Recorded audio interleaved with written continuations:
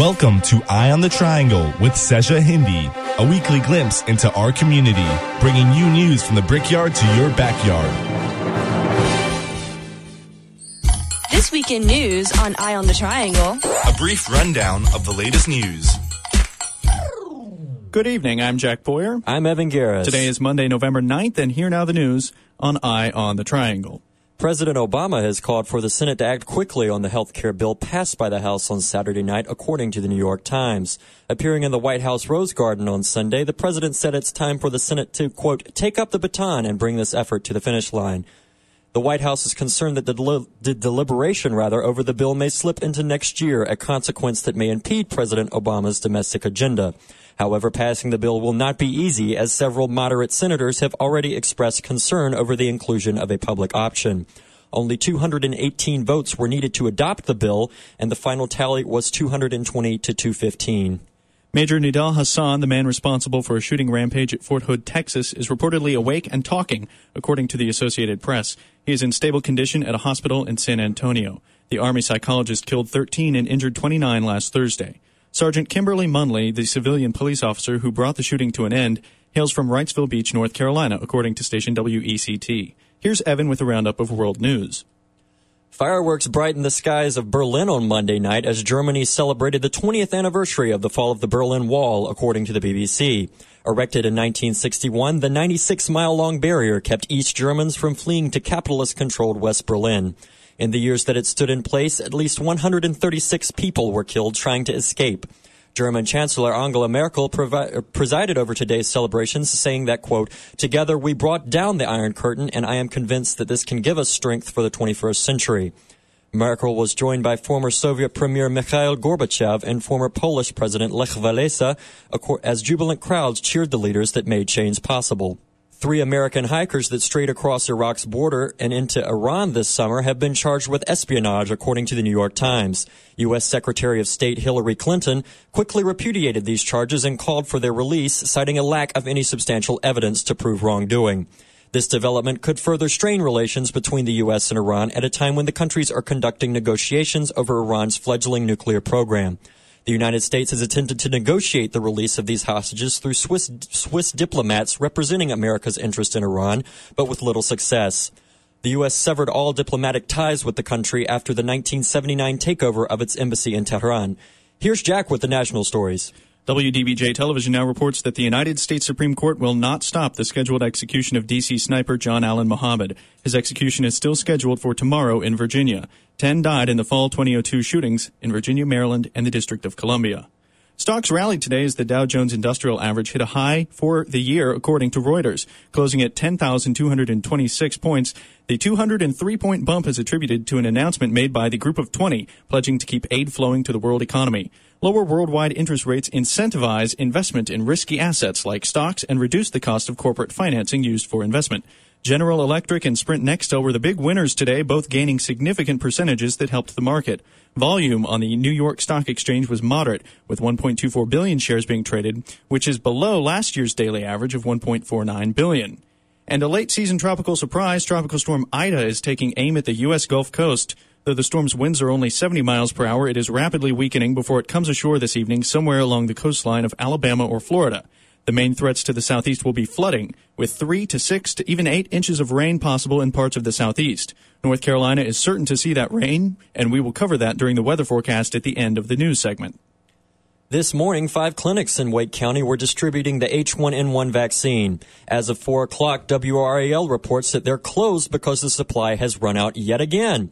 People waited for hours to be one of the 6,000 to receive today's shipment, but area health leaders anticipate additional shipments of the vaccine in the coming weeks. Keep in mind, most distributors are trying to make sure that children, pregnant women, and other high-risk patients are the first in line. Tired of having your NCSU laundry money in one place, your lunch money in another, and your copying money somewhere in Narnia? Today's technician has good news. Student government is looking into a way to combine all-campus board bucks and Wolf Copy into one payment system. Bob Wood, Interim Associate Vice Chancellor of Campus Enterprises, says that this upgrade could involve new ID cards that can also act as key fobs, but this newsreader suspects that his ID picture will still manage to be hideous. The next time you're driving home on break or vacation, you may have to suck it up and use a gas station restroom. The AP reports that several states, including Virginia and Georgia, have closed rest stations as a cost-saving measure. Virginia closed about half of its 42 rest areas, with savings estimated around $500,000 per year for each of the closed facilities. The move is unpopular, and recently elected Governor Bob McDonnell is promising to reopen the rest stops once he takes office.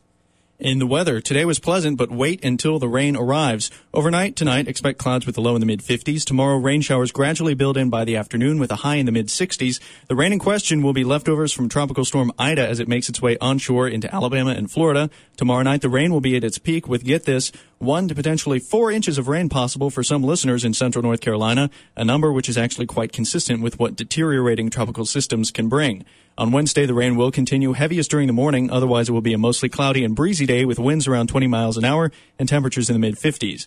Thursday's forecast is rather uncertain depending on the motions of Ida. Right now, it is looking to be a raw day in contrast to Wednesday with clearing skies, highs in the mid-50s, and cool, breezy winds. Keep in mind, the rainfall totals and duration will depend on the exact path that the remnants of Ida take, so pay attention to the forecast. However, we need the rain. Right now, the Climate Prediction Center says central North Carolina is in a moderate drought, with RDU Airport running a nearly 10-inch rainfall deficit on the year. Let's just hope we don't make it up all at once. At the present, it's 67 degrees and overcast in Raleigh. At about 5:15 on this day in 1965, the electricity went out in New York City and all over the Northeast U.S. and Canada.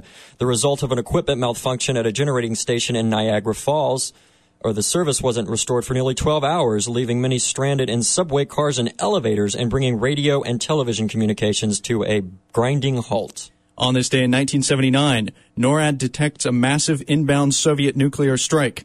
However, after checking with the early warning radars, officials realized that a training tape had accidentally been loaded into computers without the proper procedure, and the alert was called off. Aren't we glad that didn't turn out differently? Absolutely.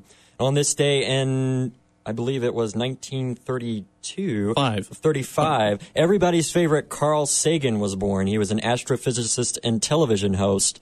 And more recently, David Duval, a professional golfer, and Nikki Blonsky, star of Hairspray. A reminder, you can find links for more information about each of the stories we featured tonight at www.wknc.org/EOT. The time is 7:10, and you're now up to date.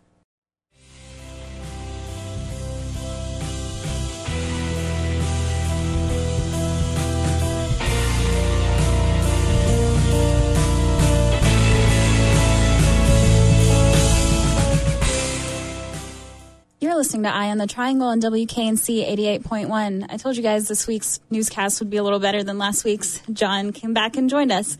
We have a lot for you to look forward to in today's episode. Our VIP segment is focusing on NC State's emergency alert system with respect to the shootings in Fort Hood, Texas, and Florida. In Hear This, we'll be focusing on post-show coverage of Troika. In Community Canvas, we'll have First Friday coverage, and in Soundbites, we will talk about the text messaging ban and see what students around campus think of that. Additionally, we'll have our Wolfpacker of the Week segment. And now on to VIP.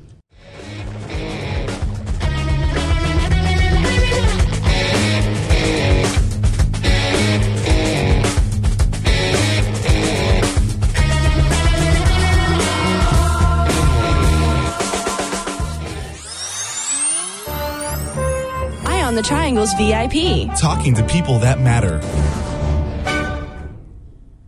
Promotions Director Kieran Moreira decided to graciously sit down and interview David Rayner, Associate Vice Chancellor for Environmental Health and Public Safety, about NC State's emergency alert system.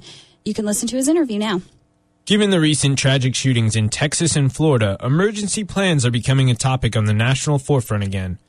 A similar phenomenon occurred after the Virginia Tech and NIU shootings, so we wanted to focus this week's episode on NC State's emergency alert system. Mr. Rayner, can you give us a brief overview of what the Wolf Alert system at NC State entails and how it compares to systems at other schools? How much does the entire system cost to operate? Okay, NC State has always been very much involved with emergency planning. And environmental health and safety and campus police were integrated about 10 years ago. And that's a very good mix because campus police and environmental health and safety are the two organizations on campus that are involved with emergency planning and emergency response. We developed the Wolf Alert system after the Virginia Tech incident. And at that time, we put in place several notification systems to alert the campus in case of an emergency. We have the 13 speaker arrays, which are allocated across campus, including Centennial Biomedical, Carter Finley Stadium, and Centennial Campus and Main Campus. And those 13 speaker arrays can be either a tone and or a voice. And in case of an emergency, we would send out a tone alerting people that a message was coming and then give people direction. Now, the 13 speaker arrays are primarily intended for people who are outside. For individuals who may be inside, we have committed to notifying people through the campus radio station, should time allow, through WRAL. We use text messaging. We implemented a text messaging system about 3 years ago. And we also have access to the university homepage so that we can send an emergency broadcast email to everybody on campus. And each system has its pros and cons. How often is it tested? It was tested last semester, and students had to respond to a text message. What percentage of students are subscribed to the system now? And how do you plan to increase that number? We do a lot of advertising to try to get individuals to enroll in our text messaging system. And we currently have about 23,000 individuals enrolled, and that includes employees and students. I don't have the exact number, but I believe there are about 17,000 students who are enrolled, and the remainder are employees. As I said, we do an awful lot of advertising, and we're trying to get people to enroll on a daily basis. It's a rolling enrollment, so if somebody enrolls in our text messaging system, they're updated into our database that particular week. Each time a tragedy becomes the focus of national news, especially on a college campus, other colleges and universities begin to discuss their emergency plans and preparations in case they want to deal with a similar situation on their campuses.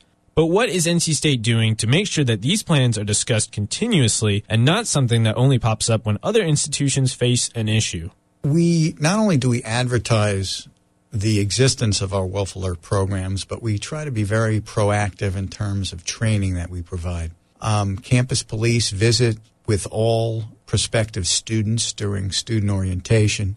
We visit with all parents. We encourage students to enroll. We run all kinds of awareness training programs. We have an active shooter training program that campus organizations can arrange to see through campus police. And we do try to keep this in everybody, the emergency planning component in everybody's mind. Does each department on campus have a set plan for emergencies? Generally, campus organizations and departments have business continuity plans, and a business continuity plan is a plan that a campus organization would implement if they could not use their facility. So, in other words, if there was a fire in a particular building, a college or department can implement their business continuity plan so that they could run their academic component of their operation out of another building, for example. But the emergency response planning and the crisis communication planning is coordinated through environmental health and safety and through campus police. Who makes the call to cancel classes and put the university on lockdown? I think the issue of lockdown is a misnomer, especially as it relates to a campus that's the size of NC State University. Remember that on any given day, we could have upwards of 40,000 people on campus, and we're covering 2,500 acres. When we initiate the Wolf Alert system, or the voice-activated system that is intended to notify people that an emergency is occurring, again, that's to notify people who are outside. We've always instructed people when they get an emergency alert, whether it's a text message, whether it's the audible Wolf Alert system, whether it's an emergency email, to shelter, shut, and listen. And our goal is for the individuals who receive or hear the message to be proactive and to shelter in place. In other words, don't go outside and investigate what's going on. Lock down their space that they're in, and or lock down their building that they're in. So an emergency like the one that just occurred is very much a partnership in that we're relying on the people who become aware of an emergency to take some kind of positive, proactive action. What are the future plans for NC State in terms of emergency alerts? Well, we're always testing our systems. We test our systems on the first Monday of every month. We send an audible message over the Wolf Alert system. We also send a text message to a select group across campus to make sure that that emergency message goes out. So our planning and testing is really ongoing. The thing that we try to do also on an annual basis is run emergency type drills that take into account various types of situations, and tabletop drills where we sit around a table, contemplate what kind of emergencies might occur, and talk about those emergencies. I think we're very fortunate in that we have a great campus police force. We have mutual aid agreements with the city of Raleigh and other municipal police agencies. The other thing to remember is that in North Carolina, all police officers go through basic law enforcement training, including our campus police officers. And during that training, they are all trained in how to deal with an active shooter. And I think one of the things that is informative is the fact that the recent unfortunate incident that occurred, the police officer that interceded was a police officer that had been trained in North Carolina. And she did what all police officers are trained to do in North Carolina, and that's to go directly to the scene of a shooting as it's occurring. And they have special plans that they're trained to implement to, in effect, shoot the shooter. And she exercised the plan flawlessly. We hope such an incident never occurs on our campus, but our police are trained to do the same. That was David Rayner, the Associate Vice Chancellor for Environmental Health and Public Safety, on Eye on the Triangle's VIP. I'm Kieran Marrera.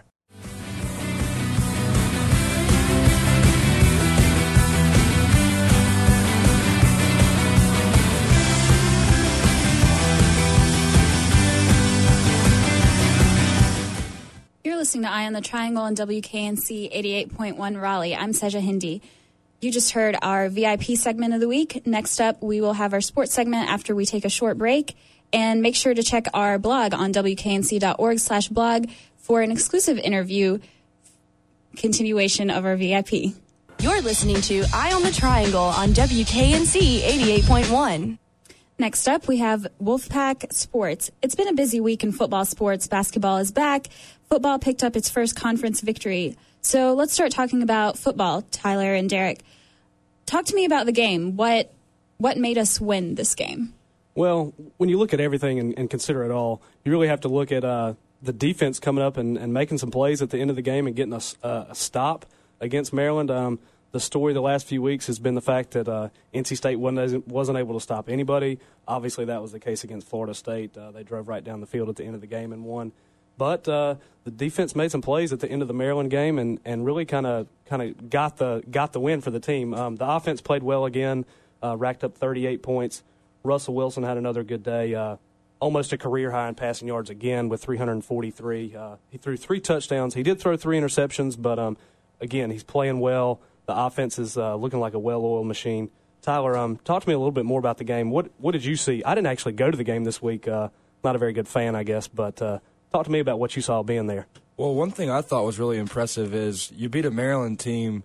You beat anybody after a 4-game losing streak, and in a close game for the team to have kept their confidence up and played well down the stretch is huge. And another thing is, I would call this a very impressive victory, and some might roll their eyes at that because Maryland hadn't had a great season, but you give up 2 non-offensive touchdowns and still win, that's something. You give up 1 non-offensive touchdown and win, that's playing well, and you give up 2 and still win. You did a lot well with the exception of those 2 plays. Love to see them clean that up and not give up 2 non-offensive touchdowns, but to win in spite of that really, really is impressive. And throw in that we did that after a 4-game losing streak. That's really nothing to underestimate. Right. Speaking of that 4-game losing streak, I really think that this win, I don't know that it'll necessarily kind of catapult NC State to having a great rest of the season. They got some tough games coming up. But I really think for just a confidence point of view, looking at it that way, this win couldn't have. Huge. It's huge. Absolutely huge, There's especially with the amount of young people that were involved in it. The youth we've got in the secondary, for them to get a victory is huge. The quarterback for Maryland was hurt, and the backup came in, and people are going to point to that as part of it. But for them to stop anyone with the game on the line, and granted, we finished the game with the sack and with a big pressure, but that the pressure doesn't get there and the sack doesn't get there. Not to take away from Michael Lemon, who made a great play, but he doesn't get there if people are open. Right. So you got to give them some credit for, I won't call that a coverage sack, but people need to realize that anytime the defensive line is getting there 2 plays in a row, there's probably pretty good coverage somewhere. Right, exactly. Another thing I wanted to talk about a little bit about recently, what I've kind of seen NC State shifting to more, they've relied on the run a little bit more. I don't have the numbers for the last 2 or 3 games, but I know I do have the numbers in front of me from Saturday. Tony Baker got 19 carries. I think he got somewhere around 19 to 20 carries. I think he got exactly 19 against Florida State. Don't quote me on that, but I believe he got the same number against Florida State. And from early on in the year, I was under the impression that that's what needed to be happening with this offense. Russell Wilson, obviously a great player, obviously is going to make plays for you, but the way to win football games in any conference is to run the ball first and be consistent with that. If you can run the ball, have time of possession on the teams you're playing, you're always going to be better. Talk to me a little bit about what you saw. Obviously, I'm looking at it right now. Tony Baker had 19 carries Saturday. Jamel Eugene, who hasn't played quite as well lately, got 12. Talk about that a little bit. What do you think do you think the offense is clicking more now because of the running game, or do you think it's still maybe a little combination? Oh, I definitely think the run game's playing a huge role in more than one way. Russell's great, but nobody's going to be perfect when defenses know the pass is coming. And for us to have an element of surprise, I think it's no coincidence that in the games our handoffs have increased. We've scored 38 and 42. We've averaged 40 points a game over the past 2 games, the games where we've ran the ball the most. And I actually, at the beginning of the season, wondered if Baker was going to get back to form. I was skeptic and impatient, but I realized it just took him a while to get rolling. He's really running well. He rarely gets tackled at the first hit. He was dragging guys all over against Florida State, and he's continued to do that. And not only does him and Jamel running the ball well help out the offense in itself to score points, the biggest thing to help a struggling defense is a running game. If you can limit the opposing offense's time on the field, it helps in so many ways because the defense is rested and they're fresh when they come out there and they can play well and they know that they're not going to have to be on the field all day. If they can get a 3 and out, they'll get 10, 15 minutes of rest if Baker and those guys can keep running the ball. That's what it's all about. I'm old school. I want to see them running the ball. Another thing, we're going to move away from the win. Obviously, it's nice. NC State got its first victory. Yay. Everybody's excited. Clemson's coming to town this Saturday. I don't really know what to think about this game yet, other than the fact that Clemson has played about as well as anybody in the conference over the last few weeks, maybe aside from Georgia Tech. They beat Florida State, who had a hurt Christian Ponder, so I don't really know if you want to talk about that. It's a big win either way, though, after Florida State coming off our victory and coming off the Carolina victory. That was a hot Florida State team coming in there, and for Clemson to pull that off, that's a big win, and they beat Miami earlier, so they're definitely rolling right now. Yeah, and the other thing that scares me about Clemson, and we'll talk maybe briefly about this, anybody who follows the ACC probably knows the name C.J. Spiller. Anybody who follows football on a national level probably knows who C.J. Spiller is. He kind of had a showcase game Saturday against Florida State. Yeah. And as maybe the improvement of the defense the last couple weeks, or the idea that there's been improvement, I'm really, really scared about what C.J. Spiller is going to do to NC State's defense on Saturday. I agree with that. We've made nobodies into somebody with some of the efforts some of these guys have had. The running back for Boston College, I don't believe has had a big day since or beforehand, and we saw what he did. So with somebody like C.J. Spiller, who is an established dominant threat, I believe at the press conference today, O'Brien was asked if Spiller was the best player in the conference, and he didn't hesitate to say without a doubt, C.J. Spiller is as good as anybody, and this defense is really going to need to step up. But one thing, interesting thing I'll want to see, the negative part of me wonders, hey, if a great back like that's coming in and lesser backs have had big days, what's he going to do? But another part of me is some of these guys have snuck up on us. This defense wasn't zoned in and game planning ready for these guys, and they're going to know C.J. Spiller's coming. And if there is a strength of this defense, it's that front four. Alan Michael Cash had a great game Saturday. We all know what Willie Young's capable of. Michael Lemon single-handedly took the game over the last 2 plays like that.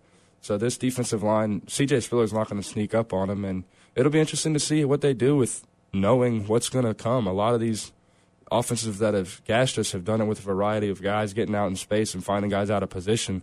If C.J. Spiller has a big day on it, it's not because we're not going to see him coming. It'll be interesting. It'll be a change from the offenses we've seen in the past because we know what's coming this week. Yeah, if nothing else, it'll be interesting. It always is with NC State.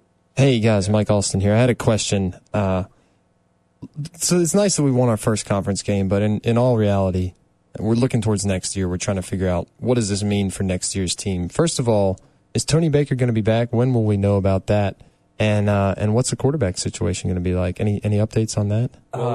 Go ahead. I can speak for Tony Baker. Well, I can't speak definitively, but I can say what O'Brien said today. O'Brien doesn't know. The NC State has sent the paperwork in and is waiting on a decision. And O'Brien said he's checked in every Monday. So I believe he knows about as well as we do what the deal is with Tony Baker. And then another variable will come in if and when we do get the decision. Will he forgo his eligibility? That's a whole nother issue. If he puts together a couple of other big games and thinks it's time to go pro, he's been here quite a while. We'll see if he's interested in coming back. Right. And another thing with Tony Baker, and I can't speak definitively on this either, but I am under the impression that this decision will come early enough before the football signing period so that there's scholarship limits and all those types of questions don't come into play. Yeah. We should know this sometime after the season. Because O'Brien kept saying he's been checking every Monday, I got a feeling that this decision's coming sooner. He wouldn't be asking for it and being surprised to not be getting it. Right. And as far as Russell Wilson goes, that's the hot question right now. I really don't know. Everybody seems to think that his future is in baseball, and I won't dispute that. I don't necessarily know that his future is in football either. But I know that Russell Wilson, if he stuck around, could be a part of a pretty special offense if Tony Baker does come back next year. With the receivers, with the weapons at receiver and the youth on the offensive line, those young linemen can really play. R.J. Mattis was having a real good year. Being O'Brien never starts freshmen even when they're redshirted. So for him to have started Mattis and for the other offensive linemen to have been happy with him, and there's a whole host of other guys on the offensive line. That are ready to step up, according to McCullough. McCullough talked at length about a number of the potential stars on that offensive line, and we've seen the defense is certainly young. Some would argue that's a bad thing, and we need some new guys in there. But you can't help but hope that those guys are going to learn. And being freshmen in the secondary is as hard as playing anywhere. And the experience they're getting right now, it hurts right now. It hurts bad. Hurts for us, hurts for the team. But those guys are going to be great players their sophomore and junior years because they'll have been used to it. O'Brien talked at the press conference today about how much emphasis there is in the secondary about guys just simply knowing what they need to be doing and their responsibilities. It's a lot more complicated than you'd think. And sometimes true freshmen, the reason we're getting burnt is because they don't know who they're covering. Their zones are mixed up and such, and people have probably noticed that watching. But the thing is that's going to be improved upon because these guys are going to learn without a doubt. So okay, and now I'm hearing that I maybe have about 2 minutes left, so just kind of rushing me along here. I could talk about football for hours. I think everybody's already noticed we both could. So. Well, I'm going to touch on basketball real quick before we get out of here. Basketball team had an exhibition game last Thursday against St. Paul's College, a small school from Virginia in Reynolds Coliseum. Wasn't an overly exciting game. NC State won by, I believe, 42. But there were some things to look at with what the team's going to be doing this year. Team's going to push the tempo. They're going to get the ball up and down the court, which, may be frustrating to watch at times because there is some inexperience there, but it's going to be fun to watch. Obviously, the media doesn't think too highly of the team. They've picked NC State to finish 12th. Don't know that I can argue with that at this point. It's early. Nobody really knows what's going to happen. Let's hope that's as accurate as everybody's high expectations about football were. Right, yeah. If we can have the opposite results. We see how much preseason meets, or how much teams typically meet preseason, especially in Raleigh. You can't. I don't know of a team that's harder to predict in state year in, year out, game in and game out. So that almost might be an encouraging. Hate to call that encouraging, but the way picks turn out sometimes, maybe us being picked 12th is a sign it's meant to be. Who knows? And we can't go anywhere but up. How about that? Exactly. All right, guys. I don't know how much time I'm left with here, but it can't be much. Another little news and note here. The men's soccer team, they're ranked 15th in the country right now. They start the ACC tournament. It's actually tomorrow night at Wake Med Soccer Parks right over in Cary. I don't know that that's really Cary because it's like Hillsborough Street. It's not that near far. Wolf Village for anybody that lives over there. Not Wolf Village, Wolf Creek, excuse me. There we go. Go on out. They play Carolina in the first round. Carolina's ranked number 2 in the country. It's going to be a good game. Obviously, NC State's going to have a little bit of a home field advantage there playing in Came Cary. really close to beating them the first time, so maybe we'll get them back this time. Yeah. All right, guys. All right. Thank you for listening. Thanks for listening.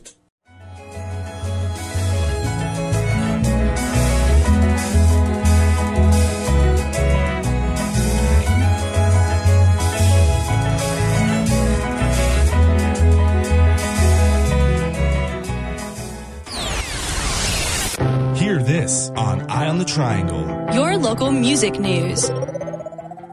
On Saturday afternoon and night at Durham's Troika Music Festival, 27 bands were spread across 8 different venues, some impromptu, in what amounted to a critical mass of live music in the underdog of the Triangle. But the one that caught me most by surprise, although I suppose it shouldn't have, was Lud. I say I shouldn't have been blindsided by this band's awe-inspiring performance because they've been together since 1992, and 2008's cleverly named V was their 5th album. Let's have a listen to the first track off of that album called One More Dollar.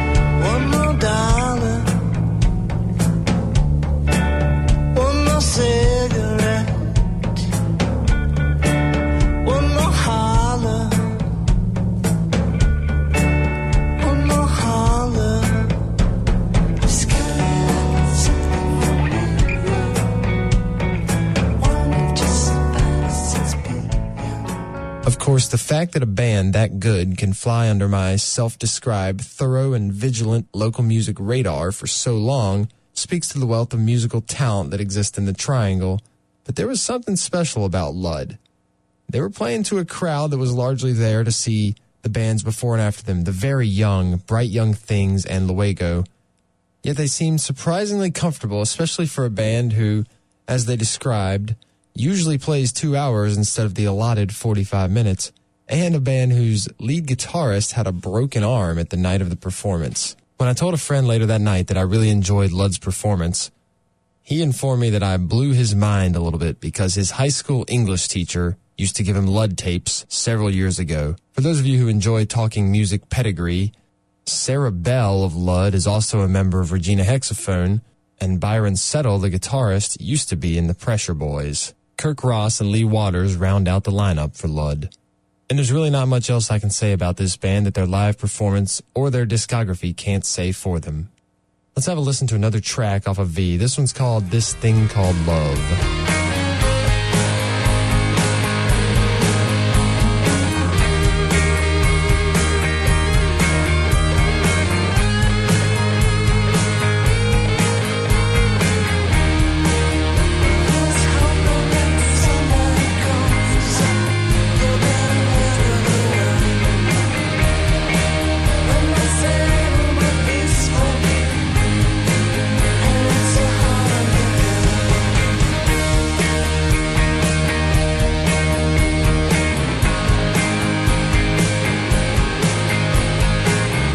As always, for more on the local music scene, visit wknc.org/blog.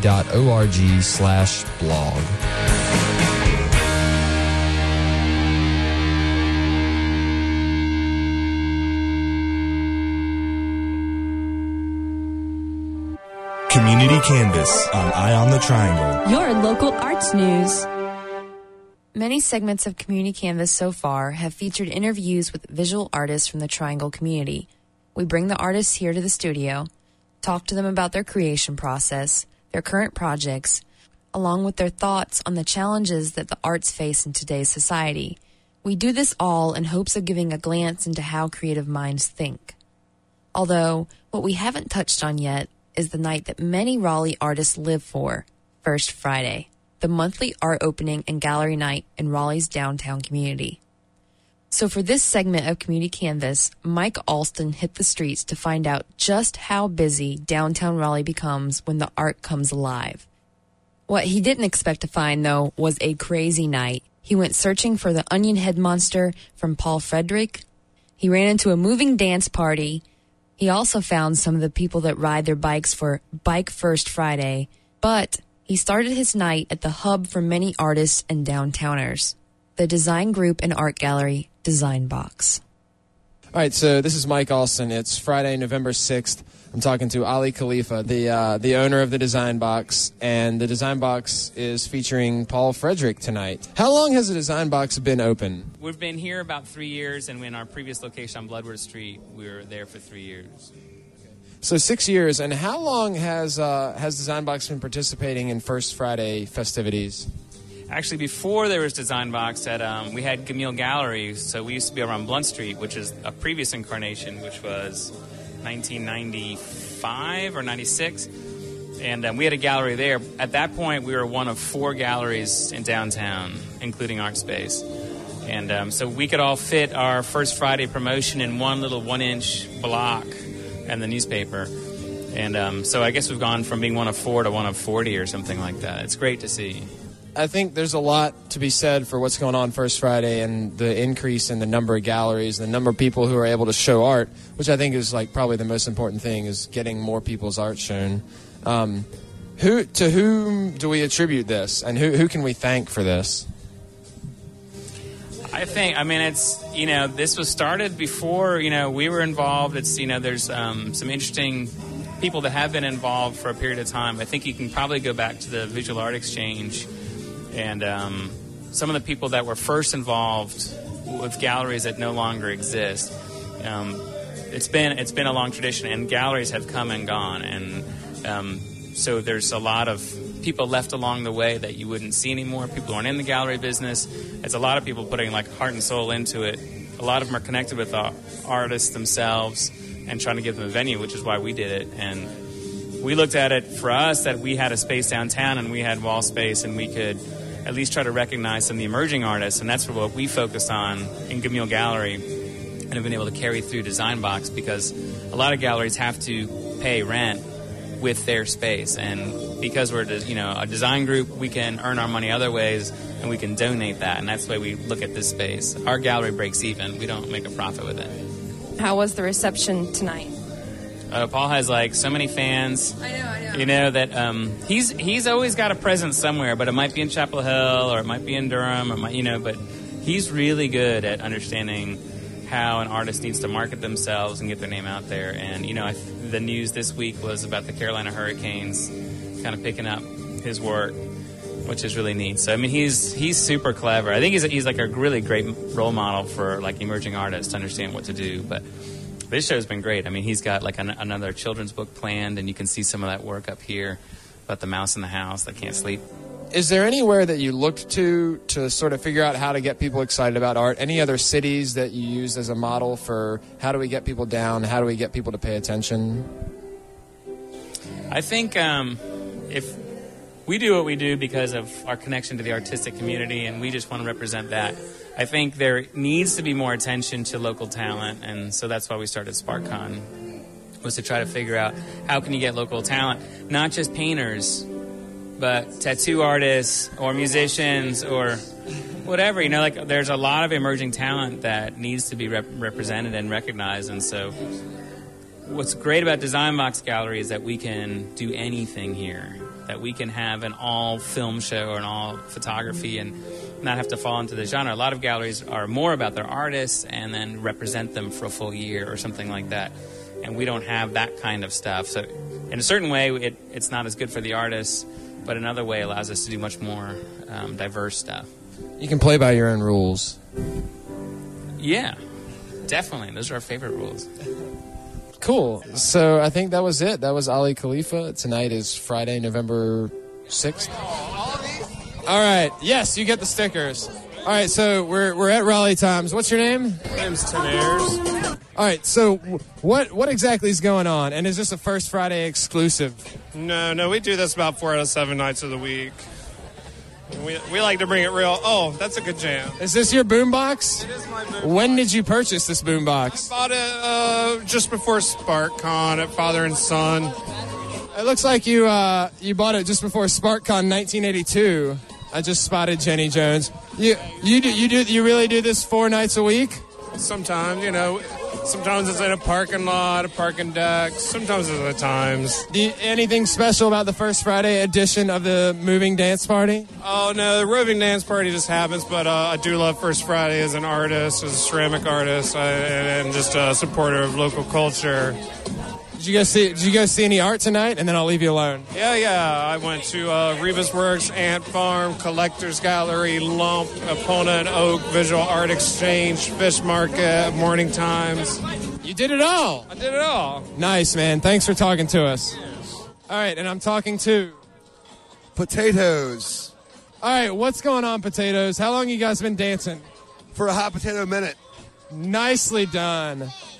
A day? I saw you last night at Future Islands. You danced over at Troika last night, yeah? Yeah, we were potatoing at the Potato. Yeah, so you brought it from Durham to Raleigh. From Durham to Raleigh. There you go. You had to be here for First Friday, right? You have, of course. Did you see any art tonight? I didn't. It doesn't matter because there's really good independent music going on right now. That's right, DJ Major Glazer. Exactly. Awesome. Where are you guys going after Raleigh Times? Jackpot. There it is. My name is Bobby Funk. So what brought you out tonight? I try to look forward to the intensity of the evening. I like to see people pushing limits, but not too hard, but a little too far. And First Friday's a night where that happens, like the dance party downstairs. In general, yes, but it really often comes down to people willing to maybe get yelled at a little bit. Have you been yelled at recently? I usually try to stay on the other side of the road while someone else gets it. Okay, cool. My name's Liz Pollum. And what did you see tonight? What'd you go see? We went to a bunch of art galleries. So there was it wasn't Art Space. What was it called? Design Box. So there was a series of cowboy art, and it was just beautiful. It was really great. Did you guys go see that? We did. We went and talked to the Design Box a little bit. How long have you been coming to First Friday stuff? I've been to First Friday Bike Gang for probably 5 months. Awesome. So you do the Bike First Friday. Did you make it out to A.H. Peel's fundraiser for the 1304 bikes? Yes. Yeah. So was that the one that was it was having the silent auction? Yeah, we all went there. We all went there this Friday. Awesome. How was that? It was really great. I saw a lot of people bidding on the art, and a lot of people, really interested in that kind of stuff. Great. So what ultimately brings you back time and again?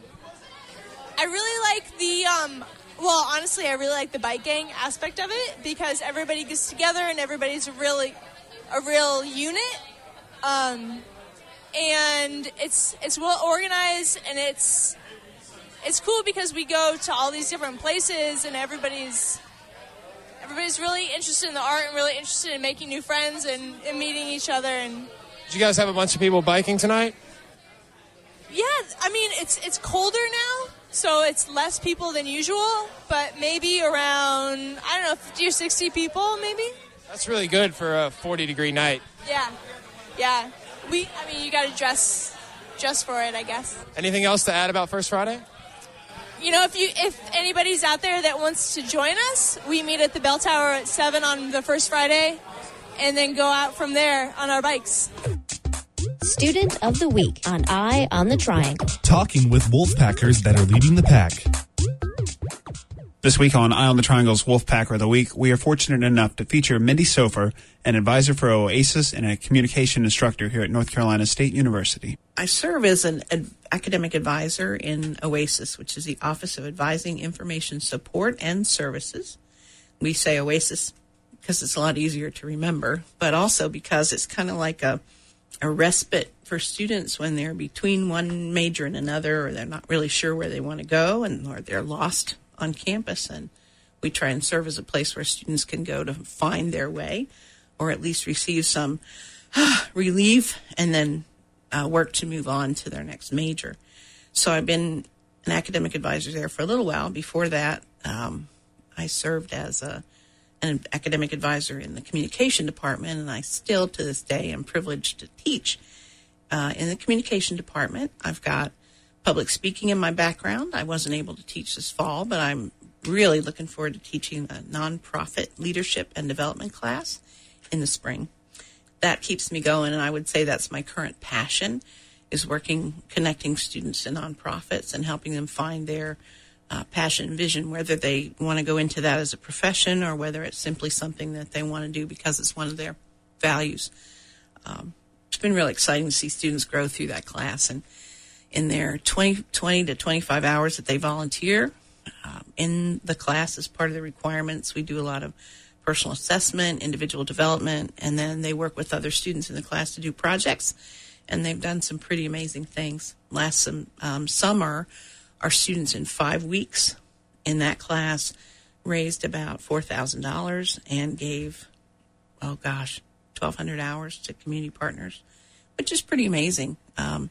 In such a short period of time with such a small number of students, we're proud of that they continue the mission of the institution, and we have a good time learning leadership in ways that can help benefit other people. And in my free time, I am an advisor for the Delta Upsilon fraternity, working on their academic area in particular, coming to the end of my term with them. And that kind of fulfills my personal passion of working with fraternity and sorority folks, which is what I've done ever since I graduated from college myself. So that's been a consistent theme. I was brought here to NC State to be the director of Greek life back before a lot of folks were in high school.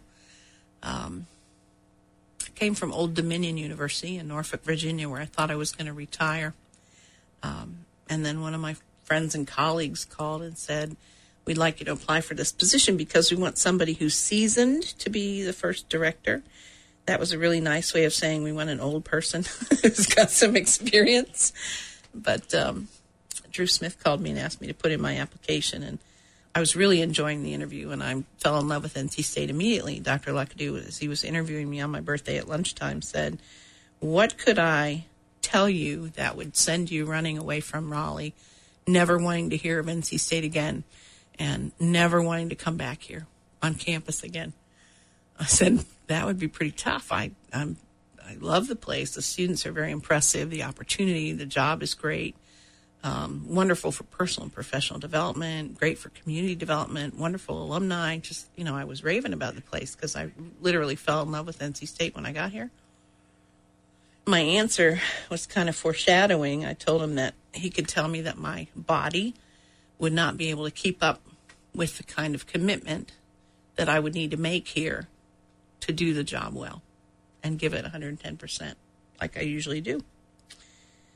Interestingly enough, about 9 months later, I was diagnosed with breast cancer, and that certainly slowed me down in my time that I was able to give and the energy that I was able to give to my work and everything outside of my work.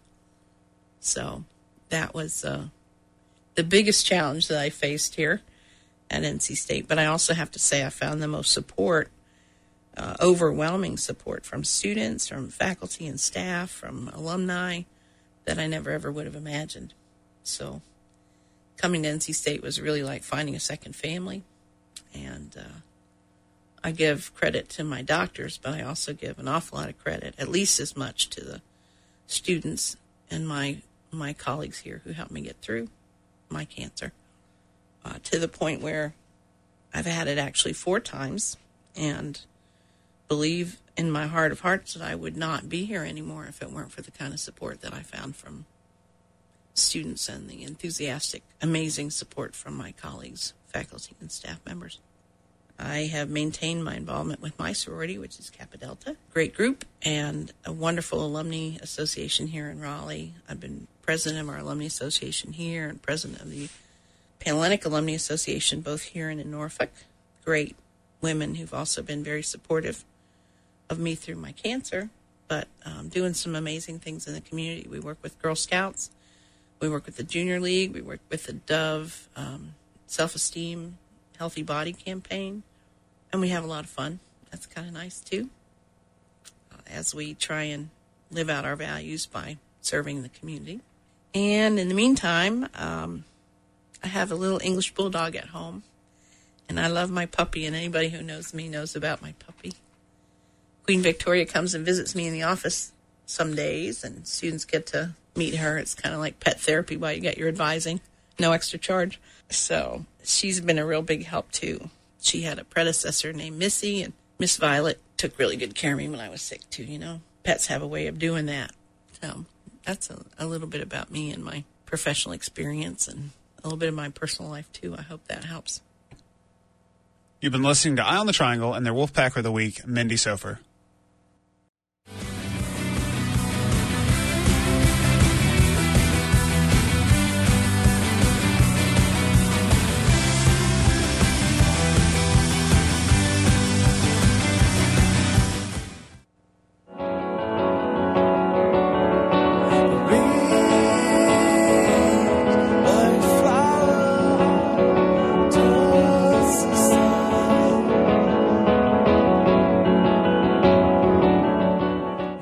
Listening to Eye on the Triangle on WKNC 88.1. Next up is our Soundbite segment. Hi, I'm Matt Moore, and you're listening to Soundbites on Eye on the Triangle. Today, I got students' opinions on the ban on texting while driving going into effect December 1st. Rashad Jackson, I am a wood product science. It should have been put in effect earlier. It's about as dangerous as DUI, probably even more dangerous because your eyes are focused on a little tiny screen when you have everybody's lives in your hand, not just yours and the passengers, but also people who are around you sharing the lane with you. And is your life really worth a LOL or a smiley face? I mean, you have to be the judge of that, so I'm glad. My name is Shari Oliver, and I'm an MS student. I am studying corporate communication. I am totally in agreement with it. It's a very, very dangerous thing. The few times that I have done it in the past, I mean, you know, it could have resulted in very severe situations. So I'm all for it, all for it. Taylor Siglia, Textiles. I think it's a good idea because I'm a reckless driver as it is, so we need to stop me at all costs. Alex Kowalski, Professional Golf Management. I'm a sophomore. Well, back in high school, I learned how to text without looking, so now I can drive, not look at my phone, send a whole text message, and be completely fine. Although I will admit that I've popped 2 tires one time while texting and driving, which is why I mastered the whole not looking at the phone and texting. So it's probably safe overall, but they still won't catch me. I'm Clinton Fitch, and I'm majoring in mechanical engineering. I'm a freshman. I actually saw some Saturday Night Live skits about this, but I kind of agree in the sense that, like, there are a lot of other things people do to keep their eyes off the road anyway. So, I mean, it's causing about as many accidents as, like, a parent yelling at a child, so I don't think it matters. Adam Keogh, I'm a sophomore in business. I don't text at all. My phone is actually blocked for it. I think it's kind of a hassle and annoying, so I don't even bother with it. I can't even receive text messages. Personally, I don't really care because it doesn't affect me, but it's probably for the best because, you know, people don't pay attention, but at the same time, they do other things that are distracting too. So, I don't know. It's kind of both ways. It's good and bad, depending on how much you text and whatnot. Walker Smith, I'm engineering undeclared. I don't really think there's a need for a ban. I think that people should be able to do it as they see safe, and you should just enforce normal reckless driving laws. I mean, if people are reckless driving, then they're reckless driving, whether or not they're texting. I'm Tessa Gore, and I am a textiles major. I mean, I've been terrified by my friends driving and texting, so I'm kind of for that. Yeah, my friends texting and driving is bad. I try to be a little bit more careful, but yeah, I think it's a good idea. And that was Soundbites on Eye on the Triangle. I'm Matt Moore. And that wraps up another episode of Eye on the Triangle on WKNC 88.1. Make sure to check out our blog on WKNC.org/blog for our online exclusive interview with Eileen Coombs about emergency systems on campus. Eileen was at Virginia Tech when the shootings happened and is now the student government advisor. And as always, to nominate a Wolfpacker of the Week, read more about our topics and preview next week's show topics, or listen to a podcast of today's show, check out the blog. For comments, questions, and suggestions, email us at publicaffairs@WKNC.org.